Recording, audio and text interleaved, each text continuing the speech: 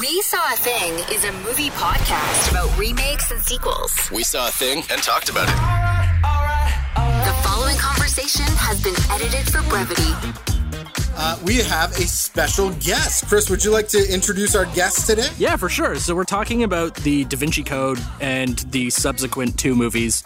But my dad, Tim, is on with us for this episode because he has a master's degree in biblical theology. Isn't that right, Dad? Yes. Yes, I do. And as you can tell, he's super thrilled about it. You seem super ashamed of your life study here, Tim. Oh, I'm real excited to be here, guys. I love that our first guest was like, he sounds like he was just roped in and we dragged him into our studio. I was.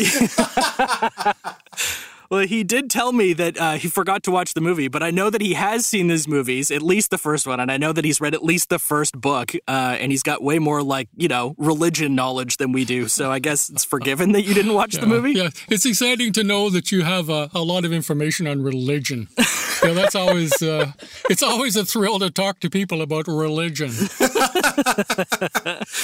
Well, I mean, it's good that you say that about the first movie, at least, because that's the one Chris, I have to admit, I did not mind this movie. Yeah, I don't like these movies.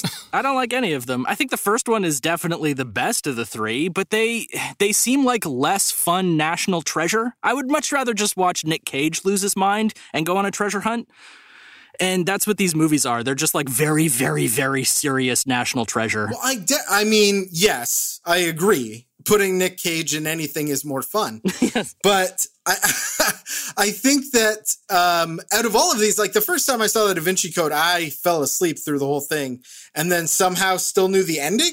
I don't know how that happened. Because all of the exposition is done through dialogue, which is super boring. But it's the same reason I didn't read the Dan Brown books is because I had a really hard time with the way he describes things. He seems to attack for pages the least interesting thing about a scene to me. Dad, I don't know if you found that because I know you've read them. Well, I enjoyed the book. I enjoyed all the books. I read all of them, sadly. But the thing to me is that in a day when conspiracies rule, it really fits. It's a really timely book. It's a really timely movie. Well, that actually gets into one of the questions that we wanted to ask you was it's really portrayed in the first movie that Jesus Christ having a family is this negative thing that would really impact the Catholic Church on a very base level and really rock religion. And I don't quite understand that because Jesus Christ having a wife and a family doesn't seem like it would fly in the face of really any of it. So what is it about that part of the story that makes it a conspiracy or interesting in that way? Well, think about it in terms of Jesus having children. If you're the apostles and you believe that Jesus is the Son of God, what does that make the Son of Jesus? There's a really interesting storyline in a series on Amazon Prime where there's a group that have tried to isolate Jesus' offspring so that they can maintain his DNA with the idea that sometime in the future, the son, grandson, great-grandson, so on, one of them would become the new Messiah. Except that 2,000 years later, what they end up with, because of the inbreeding, is this babbling idiot. But the conspiracy is that if he has children, somewhere around the line, or somewhere down the line, we've got several dozen or more people who apparently have the DNA of Jesus. And that just doesn't fit in with church theology. You know, Jesus was the Son of God. He was the one that died on the cross for the redemption of the masses. And, well, what if one of his other sons did? You know, I mean, then there's the other idea that if Jesus was married, what does that do for the celibacy of the priests? Really, him having a family and being married and having a family is really destructive to the whole tradition of the Catholic Church. And when we're talking about that tradition, as we watch the rest of the world progress, Why is that tradition still so important? That's a hell of a good question there, Jay. I think I'll pass. No, that's absolutely fine. Look, all of our questions, and I say this to Chris all the time, all of our questions can have the answer, I don't know. And that is totally okay, because we're talking about a Ron Howard movie with Ian McKellen and Tom Hanks at the end of the day. Yeah. But it does, for me at least, Chris, I know you didn't love the movies. Tim, it sounds like you enjoyed the book. I did not find those exposition dumps to be homework at all to get through. I kind of enjoyed exploring, and it gave me these big questions of like, okay, but maybe the traditions then are different, but what about today? And is it out of left field to say that maybe Jesus had brothers and sisters? Maybe Mary and Joseph kept on building their family.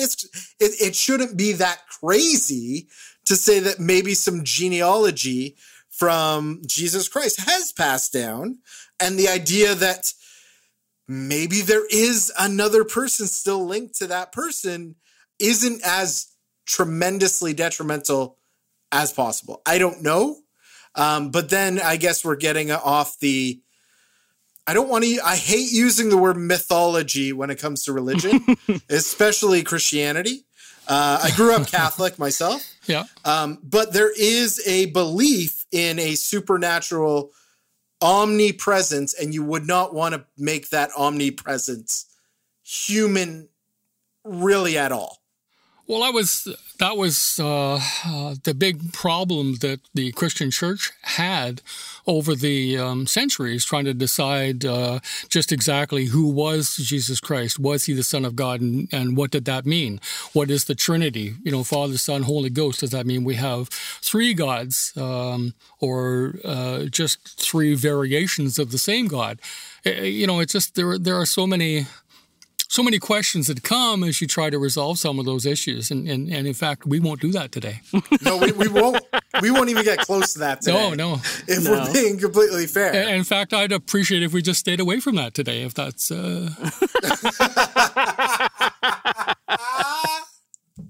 Oh my gosh, absolutely. So, Dad, there was some implications in the Da Vinci Code, the movie, that the woman who ends up being the very distant descendant of Christ, she seemed to have some abilities. There's a scene in a park where she has a conversation with a homeless man who's clearly trying to get high. And the implication is that her having a conversation with him in a very serious way has very positively impacted his life. There's some scenes where she eases Tom Hanks. He's having a panic attack because they're trapped in a small space. There's some implications that maybe she has some ability to heal, or has some abilities as far as some Christ-like abilities, I guess. Not to mention, there's some shots fired directly at these two, and it seems like you can't kill this person a little bit. She's got these superpowers where you're not going to be able to take this person down. And then there's the joke at the end where she steps into that water fountain to see if she can walk on water, and is nope, can't walk on water, and walks away, and that's a big laugh. That's a great joke. Yeah. That is quality. I'm serious. That was a great joke. And then immediately she's like, maybe it'll work with wine. And I'm like, yes, girl, get your wine. She gets very comfortable with basically being new Jesus really quickly. Yeah. Well, I don't think she's new Jesus. I don't think that is the thing. It's just a realization that you have this thing in you that is monumental, because of the church is the most powerful thing on the planet. The Vatican and the Pope wield so much power in this universe, as we learn in Angels and Demons, which, you're right, Chris, each movie goes down in level of junk very quickly. But I did like the first one. The fun of the first and second movie to me was the exploration of the cities that they're in. The landmarks were really cool. Some of like the geography that they travel in the first two movies was really fun. I liked that they kind of delved into different aspects of the Catholic Church. And I also liked that there was a lot of like fiction melded with, like, hey, that's a real place, but let's mix some fiction in with this as well. So like, the thing that got murky for me was the level of mix of fiction and nonfiction.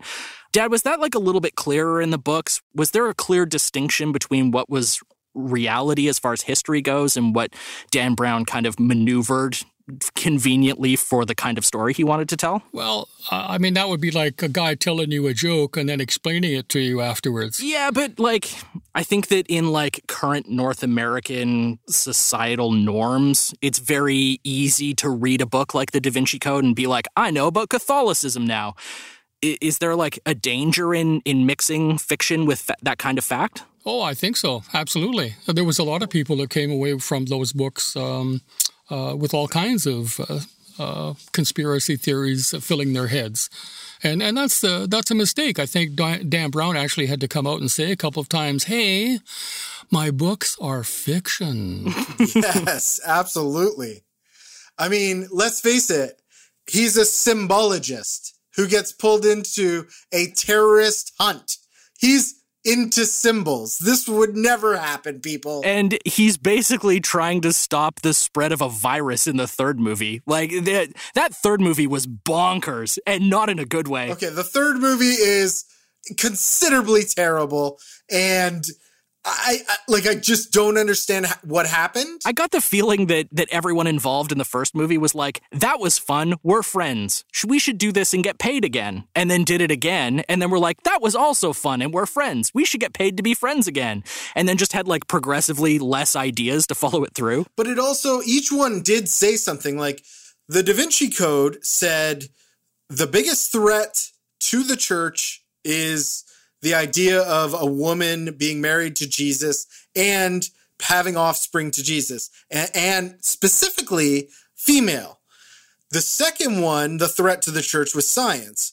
The third one, the threat to everybody, was this population controlling virus, and it totally went off the deep end. However, we did have the Dante's Inferno, which is the idea of hell and these levels of hell. And that was the only thing that even really touched on religion. But I don't even think that was in the Bible. Tim, maybe you could speak to that. Like, Dante's representation, that actually was not from the pages of the good book. No, absolutely not. It's an allegorical picture of what one man thought. I mean, so-called prophetic people all through history have had visions of what they expected things to look like. Even today, there are people who have those near-death experiences who come back and have a vision of heaven, and some even have a vision of hell. I think are subjective and are kind of colored by the things they've heard or read or experienced over their lifetime. I mean, it's an allegorical picture. Your own fears. Exactly. I was just going to ask, I didn't know if Dante was kind of considered a prophet. I didn't know if that was a thing in the day. Was that, do you, and I'm not saying that you are a scholar of Dante. I'm just asking if you know if that's what he was kind of referred to as? Well, that's another really good question, Jay. Oh, well, we don't have to answer that.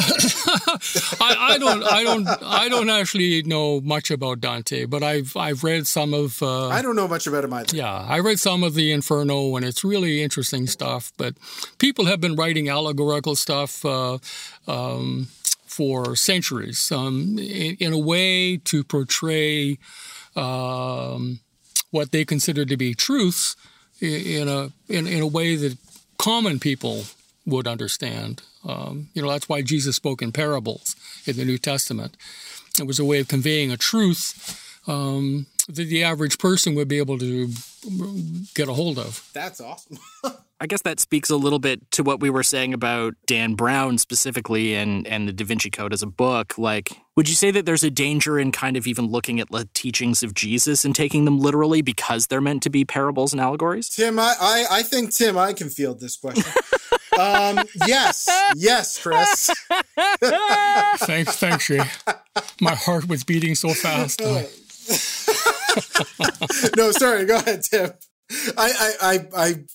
I just, just thought it would be funny to say. Yeah, well, I appreciate that. Let's stick with the funny. Moving on to the next question. You know what my favorite part about these kind of movies are? Because this is like the treasure hunt kind of movie, like you brought up National Treasure, which I adore. And obviously the Indiana Jones movies. I love how many journals they have to have. No matter what they're doing, they have a journal full of all kinds of stuff. Every symbol, let me go through my journal of all my symbols. But it's like only pertains to that one hunt for in the Da Vinci Code. I guess it's the Holy Grail. That's always interesting to me in stories like this. And like, Jay, you and I are rewatching the series Supernatural right now. And like, I've been kind of noticing there's a theme that runs through a lot of stories like this, which is, well, the world's ending and it's the future, but we should definitely look like 600 years ago at some guy who scrawled in a journal because that guy's got the answer. Like, oh my God. If somebody looked in my journal. It always just happens to be on their shelf, right? So like in Da Vinci Code, they go visit Gandalf and he's just got all the right books. So it was fine. And he did have all the right books. That was one of I really liked Ian McKellen in this film. Like I liked that he turned out to be the twist bad guy. And I don't know what you didn't see in the first film. It was fine. I'm not saying it's a great movie. I'm just saying, like, popping it on a rainy day, I may even revisit it. I'm glad you're not saying it's a great movie because it's not a great movie. Like, we could talk about the two other, like, really not great movies because I really enjoyed the God particle aspect of Angels and Demons because I don't think it was at the time, but in the last 5 years, the God particle has become a very important idea in the science community. I think we may have even reached the God particle in modern day science. The God particle thing in Angels and Demons kind of bugged me because, like, it was really like, let's take an unfortunately named thing and run with it as the bad guy. And that was a problem that I had with that fundamentally on the storytelling level, was just like, oh, we'll just take the thing called God and we'll take the religious people who would be offended by that and just have a story. And so it didn't seem like there was a ton of basis there for me. It always drives me nuts when they take a scientific breakthrough and they make it, now this is a nuclear weapon that is going to destroy the world. That's not always great. And you've got, a nuclear physicist or, a particle physicist who now all of a sudden knows things about, religion and the Vatican. It just randomly happens to know all of these things, which is the same in the first one, right? Like, Tom Hanks is continually paired with people who would have absolutely no knowledge base about a lot of the stuff that they're talking about. And then they're just immediately geniuses about it. The conversations just become, I'm a smart person who knows a random fact. And then the other person replies with, yeah, but also this other random fact that adds to your first random fact, and then the puzzle is solved. And I find that kind of dialogue so grating, and I think that's why I don't like these movies. It's just that strips a lot of the fun out of it for me because they don't get to be characters. They're just mouthpieces for plot points. Yes. At no point do I give a shit about any of them. Like, the first one is a murder mystery about the guy's friend, and I don't care. Yeah, I agree with what you're saying. I thought the first one wasn't homework, but the sequels definitely are. Yeah. Like, the exposition dumps move just like, I'm going to explain some big thoughts to you, then we're going to do something that has some sort of action scene. In Angels and Demons, it immediately turns into 7. It's like, we got to save this priest at this place. And then we got to we got to like figure out what the sin is and like go to there, or what the symbol is from the Illuminati, which was kind of creative. Yeah. That, the evil priest who wanted to be Pope to bring science to make it more progressive also brought the Illuminati out. Like, this is deep craziness as far as like the bad guy in this story. Yeah, and Dad, that was something we wanted to ask you, is because in Angels and Demons, it really does seem like the righteous good guys are the Catholic Church and the evil bad guys are the Illuminati. Is there like historical or like religious basis for the fact that like the Illuminati is like this secret like evil society that's kind of got its fingers in all the bad in the world? Well, I mean, the Illuminati was started, I think, in the mid-1700s.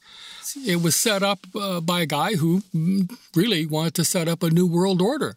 So you could imagine that would be in a little bit of conflict with the Catholic Church, who already felt they were in charge of the whole world. So, there'd be a little bit of bad blood between them. But obviously the Catholic Church has got, a lot more history than the Illuminati, and more people in the places of power. I mean, my thing with Angels and Demons, when we're watching that, was my brain just kept on going to, is everybody a bad guy in this movie? Because I was like, okay, the only person in this movie who is good is Tom Hanks. I just kept on seeing like, that guy's got to be a bad guy. That guy's got to be a bad guy. They're in the conclave and I'm like, all these Pope possibilities are terrible. Get all these people. Like it was, crazy to watch this all unfurl. And then, of course, the most insane ending of Ewan McGregor stealing a helicopter to take it up in the air. It explodes in the air. He comes down with a with a parachute. It was ridiculous. It was ridiculous. And I'm with you. It was also like the most devious plan where every tiny little minute detail had to go perfectly or none of it would have worked at all. Same thing with the virus in the third one. I'm gonna make our listeners really angry right now because I know a lot of you are young. So here's the deal. This is as convoluted as Civil War is with their bad guy. Oh my God. To all the little things that have to happen in order to get Iron Man and Captain America to that place at the end is all the little tumblers that have to happen to make Ewan McGregor Pope. I will crawl through this microphone and fight you now. To equate Angels and Demons, a legitimately terrible film, to Captain America Civil War, I'll fight you now. Who was the bad guy in Civil War? Great question. Who was it? Oh, Jay, you are the worst. Right. No, he was such a good bad guy because all he had to do was just like poke a little bit at this thing that was already tenuous. It was so great. So, like Ewan McGregor, he just had to poke. No, he just had to keep poking. No, because if Ewan McGregor was the same as the bad guy in Civil War, then he wouldn't have got onto that helicopter because he wouldn't have needed to. He would have just had the head of the Illuminati fight the head of the Catholic Church, and it would have been like this big magical battle where they're all just punching each other in the face. That's how that would have ended, and that would have been. I'm all on board for that movie, by the way. I want to see that movie 100 times. No, you wouldn't want to see that movie. It'd just be two old guys slapping Nobody at each other. wants to see that movie. No. It'd be like Voldemort fighting with Dumbledore. That's what I want to see. I think the big problem with Angels and Demons is that you don't feel like you are racing to a goal. Like there's no treasure at the end of Angels and Demons. So you're following the clues that there's no way you can follow at all. Like you can't be a part of this because, your symbology is not on par with Tom Hanks in this movie. I just feel like you're sitting there watching the movie happen. I never felt invested the way I did with Da Vinci Code, but it did spark one idea that I kept. This terrible, terrible movie. And look, Civil War is not a terrible movie. I'm not saying that. I'm saying that it's got a crazy villain plot is what I'm saying. Now, with that said, there is an idea of like belief versus faith versus religion, and all three of these words being slightly different, and how you can believe in something but not have faith. You can have faith in something but not be a part of religion, or you're a part of religion and you might not have either one of these things. Tim, is there any, when you were studying religion, was there anything they taught you guys or any way you felt about the differences between belief, having faith, and actual religion? Well, there are volumes of books written about those topics. Basically, faith and belief are synonymous. Okay. There's a big difference between them and religion. I mean, the only way I can really explain it is allegorically. That's all right. Put those parables down, sir.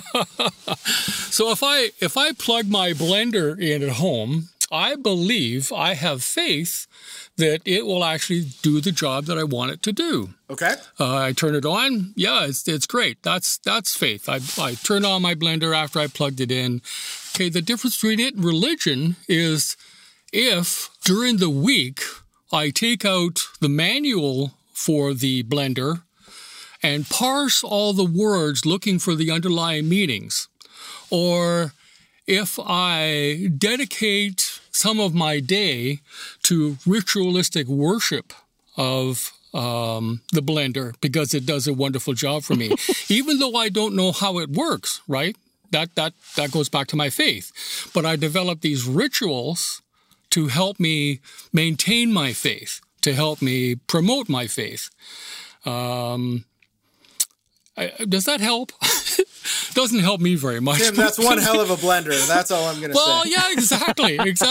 But the point is that if I don't know how my blender works. I know if it stops working, maybe I can get a new blender. But I really don't know how the electricity makes the motor work in it. I don't understand that. The way you've described that really makes me feel like I've got some sort of religion based around my cell phone. I don't know how it works, but I have faith that it will. Exactly. I'm constantly opening it up. There's definitely some sort of ritualistic thing happening between me and my cell phone. Sure. And you probably religiously ran through the manual in it before you used it, right? Yeah, Church of Apple, man. What are you going to do? There you go.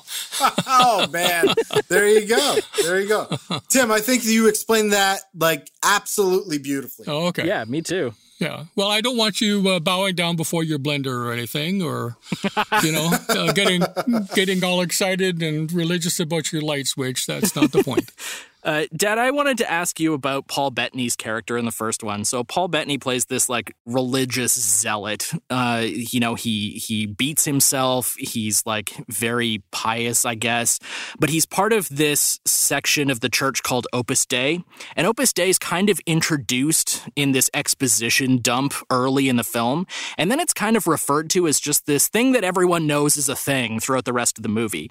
And until I had been exposed to the Da Vinci Code, I'd never heard of Opus Dei. So is that just my ignorance? Yeah, this has absolutely to do with your ignorance. Good, I'm glad. Opus Dei it's real. Basically, what it is it's a group of I wouldn't want to call them zealots, but people who are established as real solid disciples in the Catholic Church, who are looking to bring prominence to the church through their various offices, the politicians, this kind of thing. It was a real thing, and there was a lot of conspiracies developed around it because the Catholic Church was trying to take over the world, and this is how they were doing it through the Opus Dei, who weren't priests, and so they could go and do things that normal priests couldn't. Back in the late 60s and 70s, the evangelical church in the States had much the same idea. There was a theology, a dominion theology, kingdom theology that was established in the States.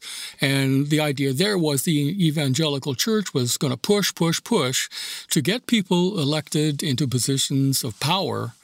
And they were going to turn the United States into a theocracy. Which is a rule by God, right? So eventually the president would become similar to the Pope.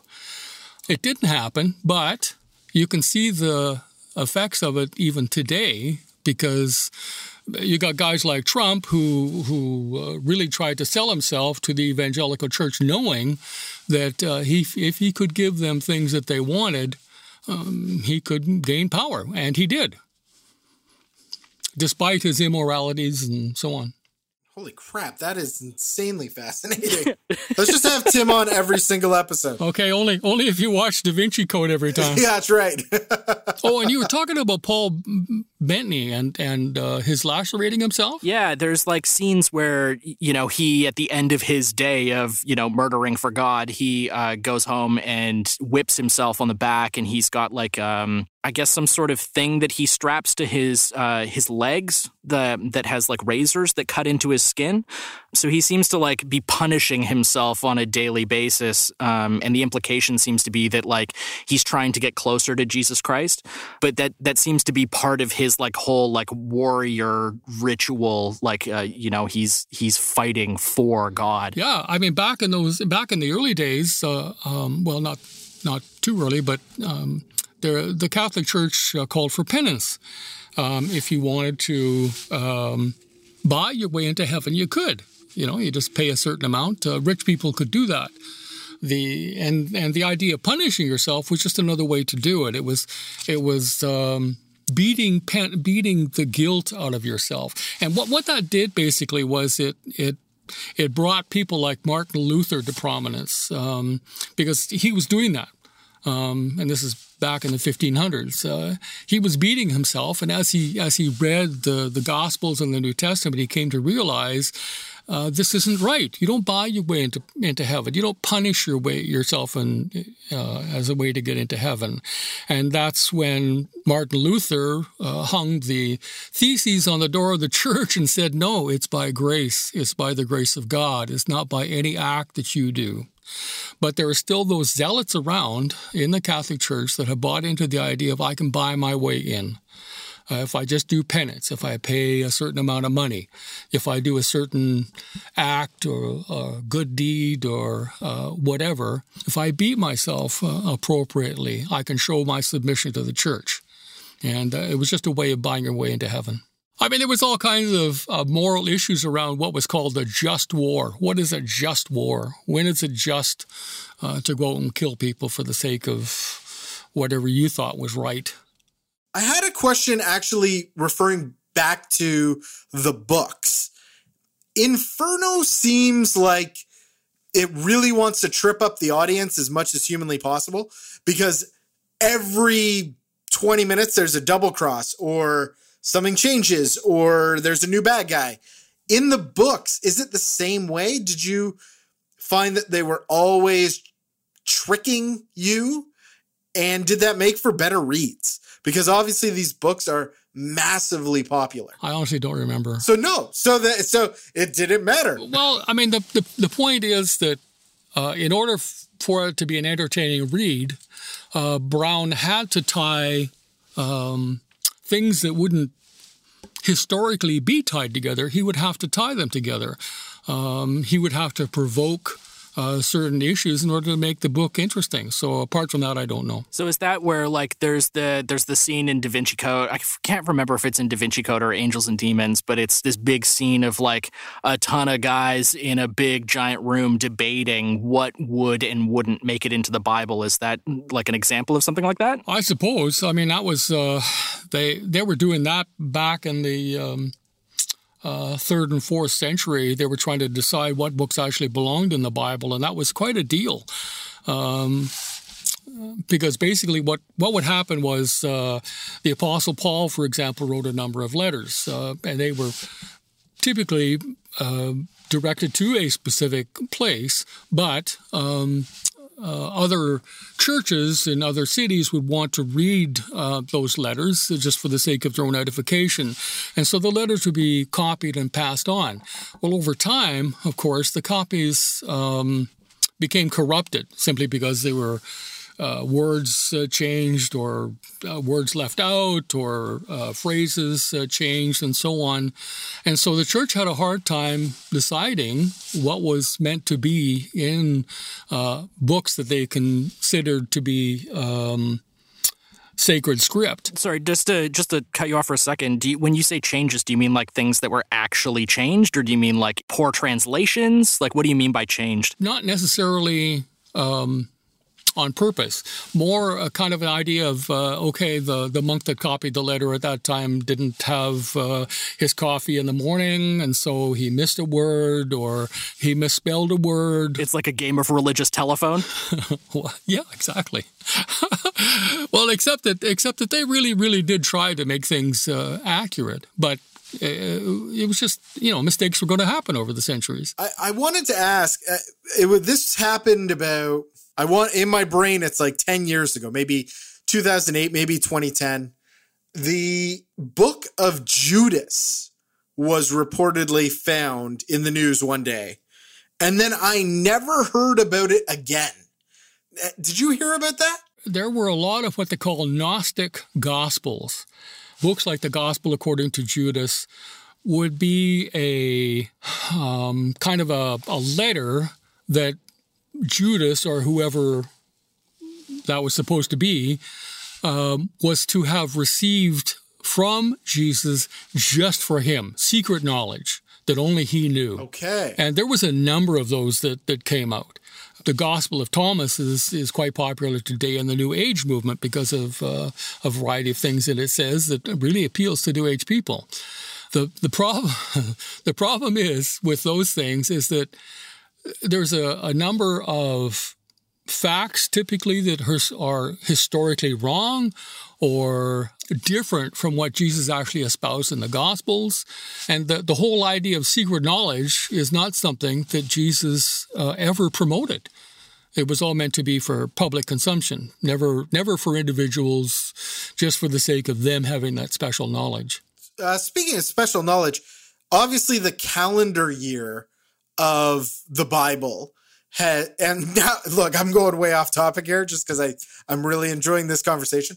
The calendar year of the Bible sort of corresponds a little bit to, bring paganism and the pagans over to Christianity over the course of time.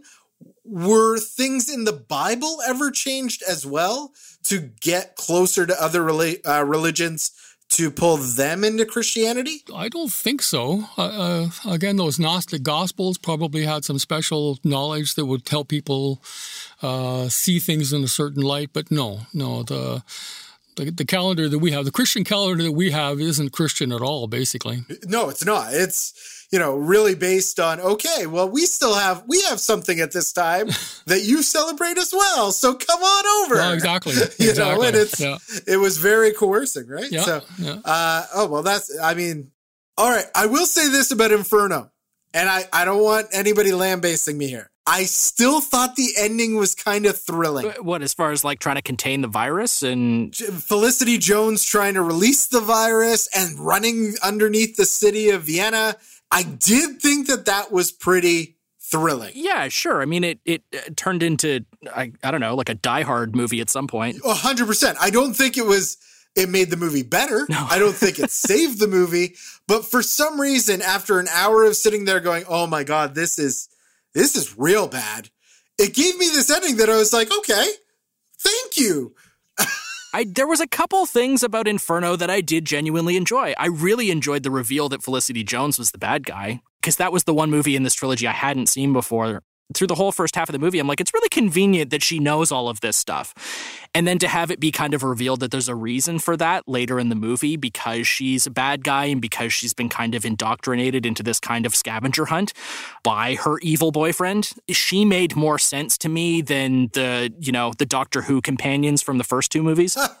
Oh my God. So I did genuinely enjoy that. And you're right, the end of it was thrilling. I mean, the fact that Tom Hanks turns into Tom Cruise and is like throwing punches and stuff, I was like, it didn't really seem like it was in character for that particular character. But yeah, like it was thrilling and it was exciting and it's well shot. I mean, I don't generally speaking love Ron Howard stuff. He's definitely done some things that I do love. I loved Rush. I loved Apollo 13. I thought his Star Wars movie was an abomination. I can't believe you thought Solo was an abomination. Look, awful. Again, it's not going to win any Oscars, but it was a fun. At least you got to see Chewie and Han, and I don't think it was a bad Han. I'm going out on a limb. Not a bad Han. I liked it more than Rogue One. I thought he was a fine Han. I didn't have any problem with the actors or, the setting or the look of it. It was really just the plot. Like, it was just, sorry, what plot? There was really no plot in it either, but I also didn't enjoy that, like,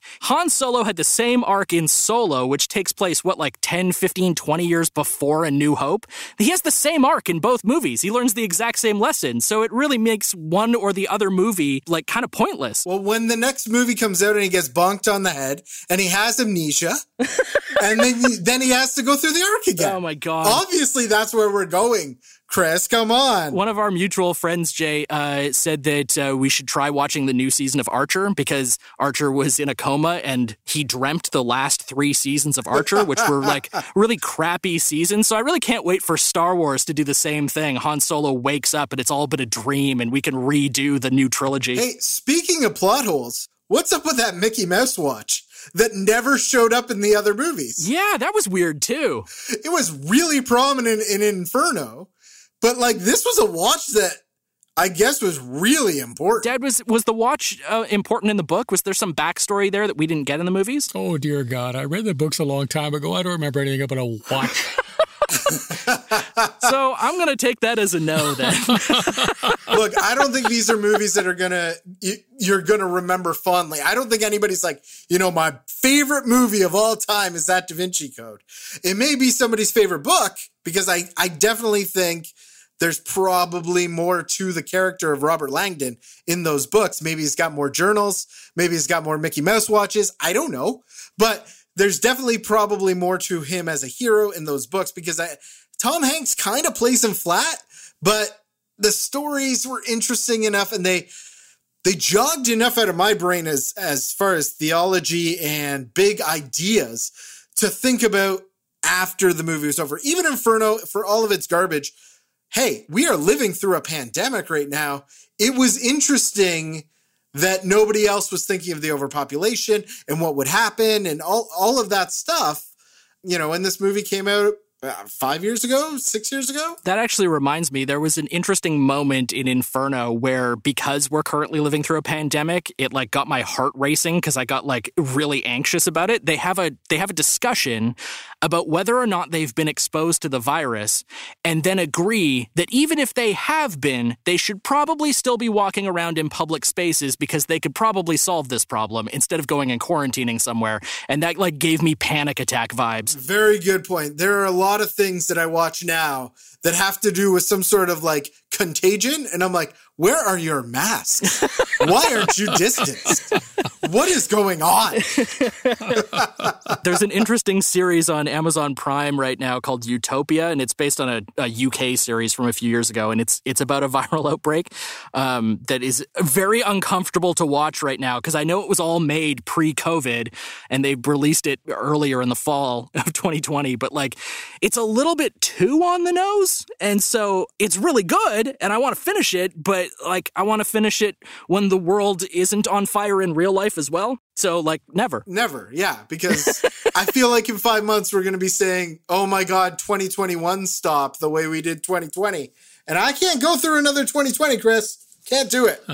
Well, Dad, thank you so much for being on the episode with us. You're our first ever guest. You're also on our 51st episode, which we didn't really make a big deal about our 50th episode, but I'm really proud of this little thing that we've made, Jay, and that we're continuing to do it. It's a lot of fun, and I like hearing from people who are listening to it. So if you are listening and you haven't let us know, leave a comment somewhere. We'd love to see it. We've got a phone number where you can leave a voicemail. It's in the notes wherever you're listening. There's show notes down at the bottom with a phone number where you can call in and leave a voicemail if you're so inclined. It'd be great to hear from anybody who's listening to the show.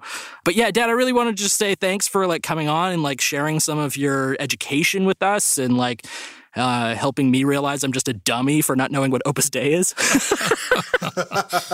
I really enjoyed being here. Thank you. Oh, I'm so glad, Tim, because honestly, this has definitely been one of the more insightful of all of our episodes.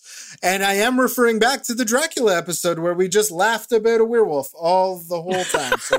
So this is way, way better. Yeah. Thank you again, Tim. Oh, you're very welcome. It was good to be with you guys. I really enjoy the podcast, by the way. I highly recommend it. Oh, thanks. Thank you. What? See, people listen.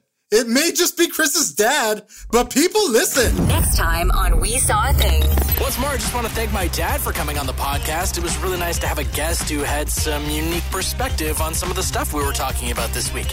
But looking ahead to January 28th on our next episode, we'll be talking about The Thing, the original black and white from the 50s, and the John Carpenter remake from the 80s.